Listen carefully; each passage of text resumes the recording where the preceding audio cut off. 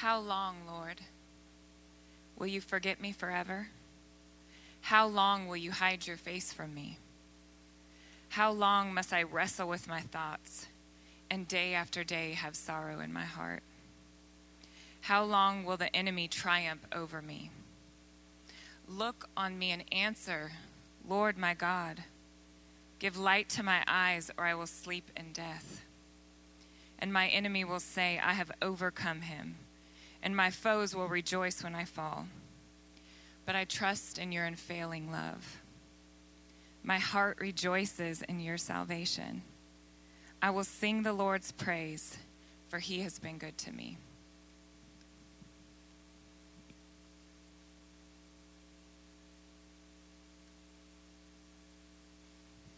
Please be seated. I want to remind you as we walk through the series on suffering that I think it's so important for us to compare worldviews, to really think through what do different people say about suffering, because suffering is common to all humanity. And so no matter where you are spiritually, we've got to deal with the issue of suffering. So let me give you an example before I set up Psalm 13. So Richard Dawkins wrote a book, A Darwinian View of Life. A Darwinian View of Life. So listen to what he says about suffering. And I think this is really true according to Darwinian theory. In a universe of electrons and selfish genes, blind physical forces, and genetic replication, some people are going to get hurt, other people are going to get lucky, and you won't find any rhyme or reason in it or any justice.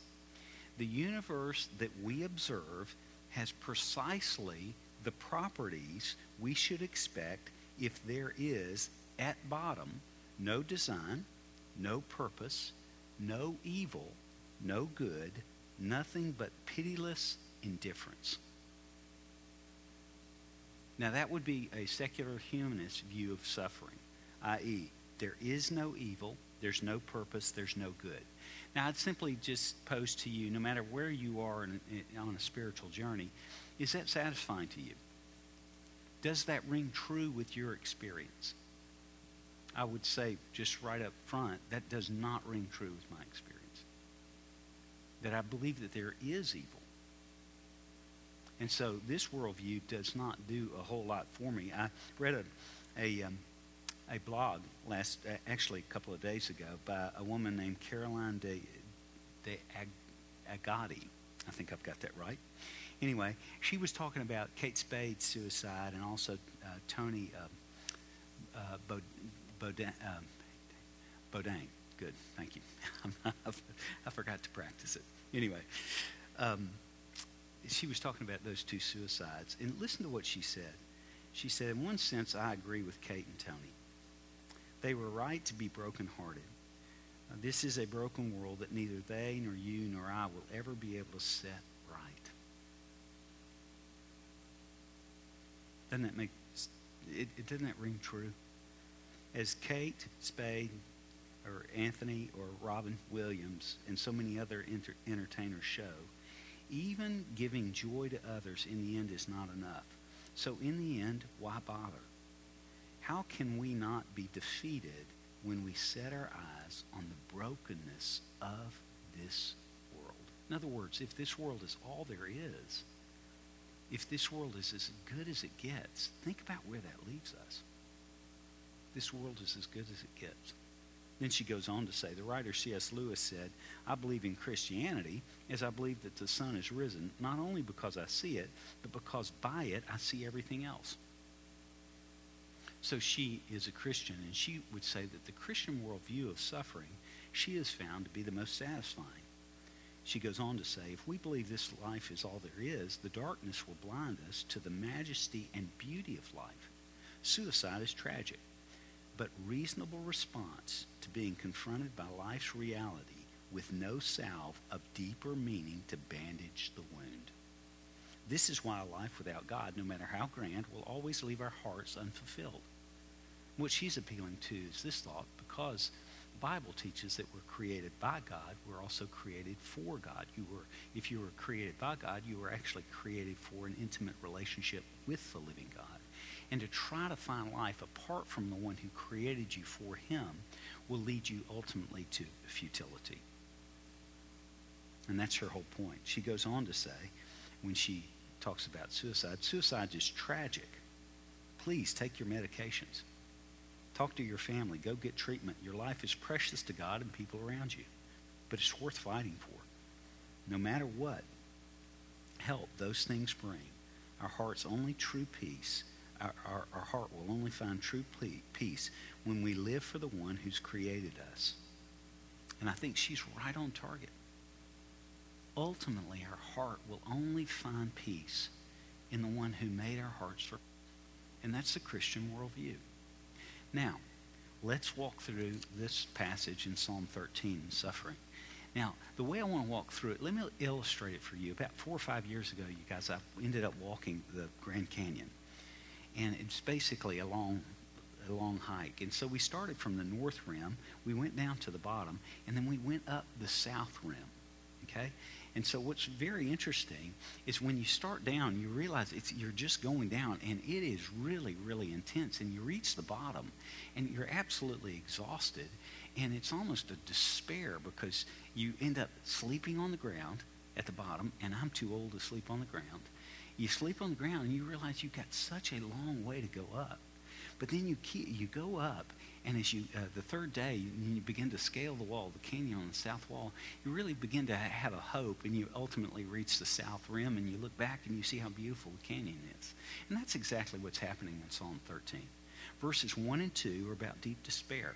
3 and 4, when he's at the bottom, and he really has a desperate plea. And then 5 and 6 is his exercise of faith and what he experiences as the comfort God gives him as he's walking through suffering. So let's walk through it together. Look at verses 1 through 2. 1 and 2 first, okay? Y'all hang on just a second. I'm going to start my clock. Good. Okay, good. I want to make sure we get out of here on time. So look at verses 1 and 2. Notice what he says here. How long, Lord? How long? How long, Lord? How long? He says, how long 4 times. Now, what does that give you an indication of? Guess what? He doesn't like suffering. Anybody in here masochist? See, he acknowledges, and this is one of the things that I loved about the Bible, is it's so real. You have a man who's walking through a very difficult situation, and he's saying, Lord, where are you? Why aren't you showing up? Now, look at how he does this. The first, how long? He says, how long, O Lord, will you forget me forever? In other words, we've been intimate friends, and now it feels like you've turned your back on me. Look at the second, how long? He says, Lord, how long will you hide your face from me? In other words, he's saying, God, I thought I was pleasing to you. Many times in the Older Testament, you'll hear what you see in Numbers chapter 6. The Lord make his face shine upon you and be gracious to you. In other words, if the Lord's face is shining on you or facing you, you're enjoying the prosperity of the Lord, the favor of the Lord. And what this man David, who actually wrote this psalm, is feeling is that God has turned his face away from David. And so he's in despair, and he's saying, Lord, I thought I was pleasing to you. I thought we had an intimate relationship. Look at the third, how long? He says this, how long must I wrestle with my thoughts and day after day, have sorrow in my heart? And what he's saying there is suffering, and especially prolonged suffering, will ultimately penetrate every fiber of your being and go to the core of your heart to bring real darkness. And those of you in the room in the room now who are walking through suffering, you know, especially if it's been an extended time of suffering, you're not sure when it's going to end. You know that it just penetrates to the core of your being. And David's saying here, he's turning over this suffering that he's going through in his own mind. He's really wrestling with it. He's really grappling with it, if you will. It's because it's penetrated his entire life. And look at the fourth, how long? How long will my enemies triumph over me? This is a reference to the particular, one of the particular circumstances of this psalm. David, on a number of occasions, was actually, he was actually attacked. His son rebelled against him. Absalom rebelled against him. And in a number of areas, people opposed him. And so he's particularly saying here, Lord, how long will my enemies oppose me? In other words, how long will this rejection go on? And I really appreciate these two verses because he is expressing the authenticity of the difficulty of suffering. We just don't know sometimes when it's going to end. And if you're in the midst of suffering and you're not sure when it's going to end, I want you to listen carefully how David grapples with this. So what do we do with this idea of suffering and not knowing exactly when it's going to end? Well, the principle that the Bible teaches is this. God has not abandoned you in his suffering. But as I found in a number of times in my own life, God's timetable is not necessarily my timetable. God's timetable is not necessarily your timetable. In other words, if God's doing something larger and working behind our sufferings for a larger purpose, then God knows. And he will come through in his own time. It's essential to see that God will come through in his own time. Now, David clearly does not understand that in the sense that he's grappling with it. And he here wants God to come through and thinks it's perfectly reasonable that his request, he thinks his request is perfectly reasonable. And so he cries out, Lord, how long? Why is this continuing to go on? And he does not understand. But I can tell you this about suffering. Many times, you and I, in the immediate, won't understand all the circumstances of the suffering we're going through. But what God promises is that he will not waste a moment of your suffering. And he will never be late in the midst of it. Now look at verses 3 and 4. This is David's desperate plea. Look on me, answer, Lord my God. Now a couple of things here I want you to see. In this desperate plea, and another thing I appreciated about this psalm is David is really raw with his words. And I think this is important to see because some people they feel like they've got to almost get religious with their suffering and not really question God. Well, I can tell you this. David has no problem approaching God with the authentic cry of his heart. Maybe you know the difference. Let me illustrate briefly. Maybe you know the difference between white sugar and sugar in the raw. I did not know the difference in this. So certainly sugar in the raw is less processed. But the reason it's a darker color is because sugar in the raw has some molasses in it. And if you process it more, it becomes white sugar and all the molasses is processed out of it. So if you put enough sugar in the raw in your coffee over at Starbucks, say 10 packs, you can taste the caramel because the molasses there taste like caramel. And so it's tasty. And so I say that to say this prayer is, if you will, it's got real heart. David's got real heart here. It's raw. He's being very straightforward with the living God. And I want to tell you something. Listen to me carefully. You can maintain a reverent awe for God and be honest with him. He does not fault you for the way you feel. Do you hear me? He does not fault you for the way you feel. And what you need to see here is that David's being perfectly honest with the Lord. And let me say it again. He's being perfectly honest. He's not talking behind the Lord's back. He's saying it straight to his face. And so can you. Look on me and answer. In other words, you've turned your face away from me. Look on me and answer. Do you see my circumstances? And in essence, what David's saying is, if you really saw my circumstances, you do something about them. That's essentially what he's saying. And he's not being disrespectful. He's being very honest. He's saying, Lord, my requests are perfectly reasonable. Now, in other words, come through. Notice he says, answer. He's saying, hear me and do something about it. I don't know if you've ever felt like this, but have you ever felt like when you were walking through a valley that God goes what I call radio silent? Have you ever felt like the Lord has gone radio silent on you? You know, you're calling out to him and there's nothing there. It reminded me of, remember Apollo 13? There was an oxygen tank on board the command module and it blew up, and so they weren't able to land on the moon, so they had to come around the moon and back to the earth. And there was a dicey a point in their reentry. They had to re-enter the atmosphere with the command module, the equipment compromised, and so they weren't sure if they were going to survive.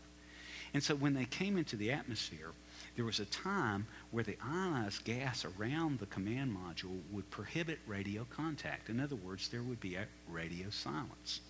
What they didn't calculate is this: because the spaceship was damaged, they had to come in at a much less sharp angle. Normally they come in like this, but they came in like this, and so consequently it took them a longer time to get through the atmosphere. Well, they forgot to figure it. And what should have been 4.5 minutes in a radio silence turned out to be almost 6 minutes. And as Gene Krantz, the chief officer, said, it was the longest minute and 27 seconds they've ever had of radio silence. They thought they'd lost them. I don't know if you've ever felt like that with the Lord, that he's gone radio silent on you. But I can tell you this, listen carefully to me. Even when God is silent, he is still working. Even when God is silent, he is still working. And I think it's perfectly appropriate as we see here, look, Lord, answer me. Oh, Lord. He goes on to say, give light to my eyes. Now that literally means the idea of, Lord, help me to see your love and your grace. Help me to see what you're doing in the midst of my suffering. Help me to see that you're a God who's faithful and will not waste a moment of my suffering. Help me to see that you are God who is good, even though my circumstances are not good. Because so many of us, myself included, tend to think that God is good when my circumstances are good, and God may not be so good when they're not. And that is not true. God's goodness never changes. And even when my circumstances are not good, or I'm walking through that valley, God is good in the midst of it and will ultimately do good things for it, for those who love him and are called according to his purpose. He will not waste a moment of your suffering. And so David says here, give light to my eyes. And how will he give light to our eyes? You know how he'll do it? The first thing he'll do is to help take our eyes off of our immediate suffering and begin to look at the God who's behind it and who can actually do something with it and ultimately will end it.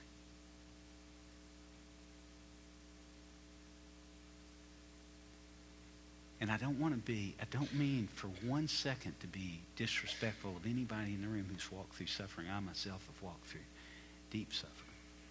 But it's so important to not let your suffering be your complete perspective. Because there's a God who's larger than that suffering. Who's in the midst of the suffering with you. And I'll tell you something. You guys, I get paid professionally to walk through suffering with people. And I've seen some horrendous stuff. And sometimes, there's not an explanation, at least I've not seen in this life. But even when I don't understand the immediate suffering, I have seen the promise that God can bring some ultimate good from something terribly bad.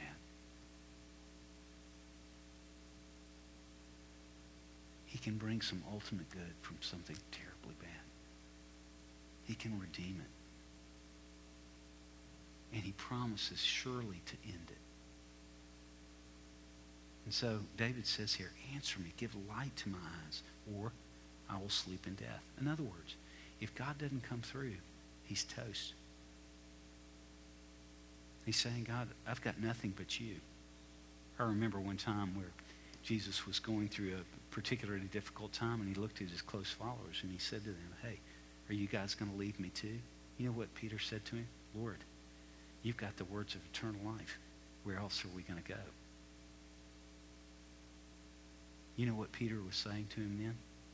He was saying, it's difficult now, but we really believe that you are good and you're going to bring something better. I don't know what else to tell you about suffering.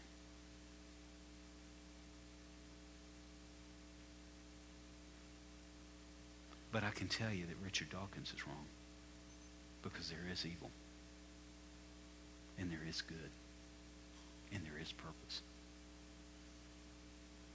and there is a God who's good. He goes on to say, he goes on to say, my enemy will say, I've overcome him, and my foes will rejoice. And what you need to simply say there, is David saying, don't let my enemies gloat over me. In other words, give me the grace to go through my suffering in a way that does not dishonor you. And it's not dishonoring God to question God. How long? Don't turn your face away from me. Look at me and answer. Those are not things that are dishonoring to the living God. Those are authentic things. So when David says here, give light to my eyes so that my enemies will not gloat over me, he's simply saying, Lord, give me the grace to walk through the suffering in a way where I trust you through it, because you will be faithful to me. Men and women, I want you to listen to me carefully. Those of you in the room who are followers of Christ, one of our greatest witnesses in the next 50 years in this country is going to be how we go through suffering.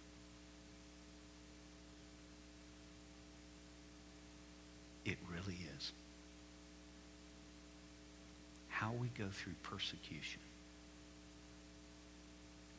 Will we really love our enemies?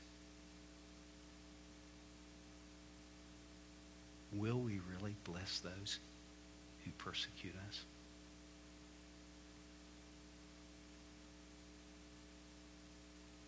The only way we could ever walk through suffering with that sort of grace is to ask God for it. And that's what David's doing. He's saying, give me grace to go through this suffering. Now look at 5 and 6. You know, I'll never forget when we were walking up the canyon wall. I was absolutely beside myself as we were going to the south rim. Now, I'm 150 pounds. I was carrying a 50-pound pack. This is ridiculous. And I paid good money to carry that pack, you know. But, you know, you're glad to carry it because it's your survival. It's your food. It's your water. It's everything you need. So I'm strapped up. And I looked up at the canyon wall, and oh, my gosh, you guys, I swear, see that wall over there? It was like that. And it was so far away you couldn't see the switchback of the trail, which by the trail was about this wide. And the drop was about 500 feet. So you can imagine. I mean, it was just terrifying. But I want to tell you, you know what David's doing here in 5 and 6? He's walking up the wall. And when I say walking up the wall, you know what he's decided? He's decided, I'm going to stake everything on God. I'm going to place my faith in God. I'm going to trust him even when I don't understand. And look how he does this. Look, but I trust in your unfailing love. What's he saying there? I trust in the Hebrew, you guys, is an emphatic. In other words, it's an act of faith. Now, I want to talk to you about something. We're a culture we're really a culture where our reality is determined by our feelings.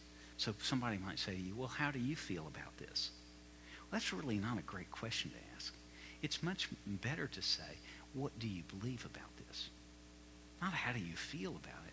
Because remember, your circumstances can manipulate your emotions. The latest video or the latest song can manipulate the way you feel about something. And so when David says, but I trust, he's talking about an act of faith, not a welling up of emotions. Dallas Willard said this about emotions. Listen to what he said. A great part of the disaster of contemporary life lies in the fact that it is organized around feelings. People nearly always act on their feelings and think it only right.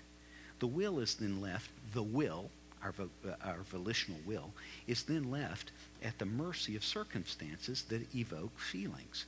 Christian spiritual formation today must squarely confront this fact and overcome it. How do we overcome it?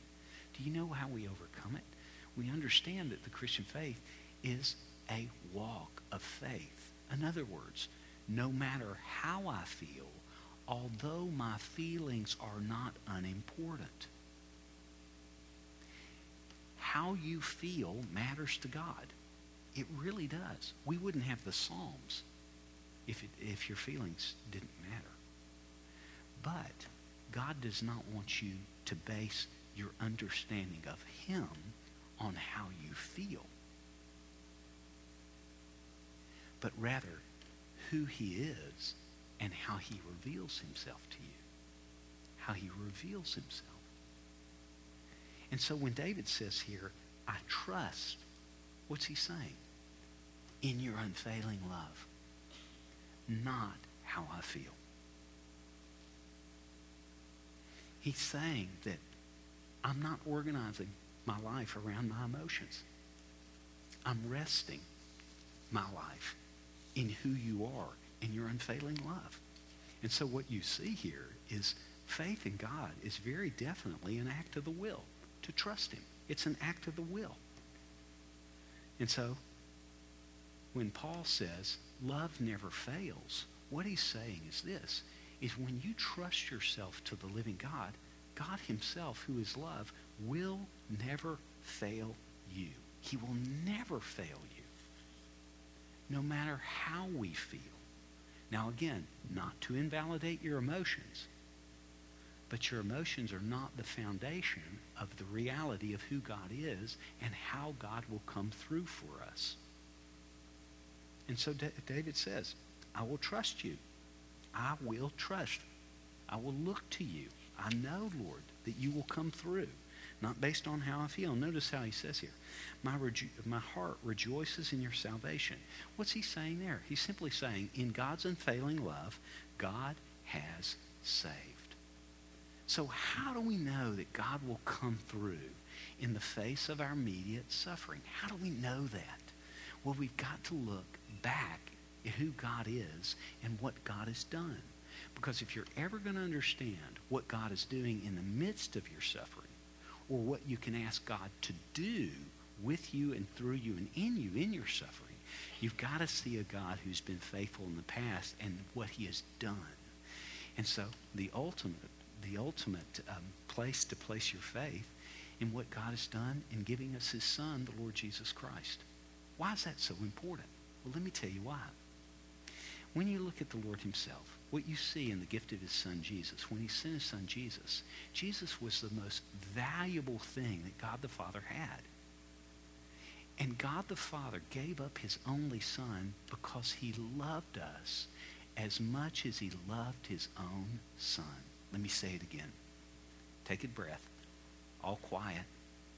God loves you as much as he loves Jesus.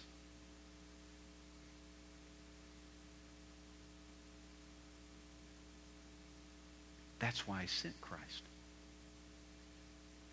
He sent the one he loved to save the one he loved. And so if you want to know how valuable you are, regardless of how you feel in your current circumstances, you must look at the price tag he paid. to have you.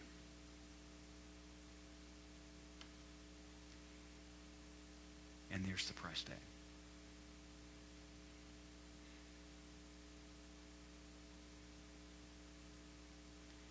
And let me tell you why it's so important to look at that price tag. Because Jesus suffered.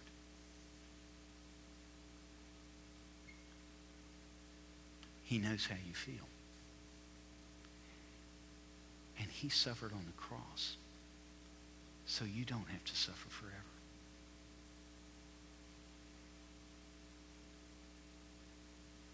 He gave his life so that you could have life. And a life without suffering. Because suffering is not the way it's supposed to be. But in order to make wrong right, he had to pay the debt. He had to suffer. And so David's placed his faith in a God who saves. And he knows God saves. And he knows God will save him from this suffering too. And men and women, I want to tell you, I don't know what kind of suffering you're going through, and I know in a congregation this size there's a lot of suffering in the room, but what I can tell you is, if you look to the Lord Jesus, he will ultimately deliver you from that suffering. He will, really will. And just as important, he's not waiting for you at the end of the road. He'll walk the road with you. He'll comfort you in the middle of it. He may not explain it, at least not in the immediate, but he'll be present in the midst of it. He promised. And so you know what happens. As you see right at the very end here, you see, I will sing the Lord's praise, for he has been good to me. What you see is David, the song of his heart is not suffering. It's not a song of despair. It's a song of something larger. It's a song of the love of God who will not abandon him. The song of one who will walk through the darkness even when he, David, doesn't know when it's going to end. It's the song of one who trusts that ultimately God will not waste a moment of his suffering. And so, as the writer said, when you, in your life, come to the end of all the light you know, and it's time for you to step into the darkness of the unknown, and you're not sure, and you step into the darkness of the unknown, trusting God, and trusting that he'll not waste your suffering. Faith in God is knowing that one of two things will happen for you. Either you will begin given something solid to stand on, or you will be taught to fly. Let's pray.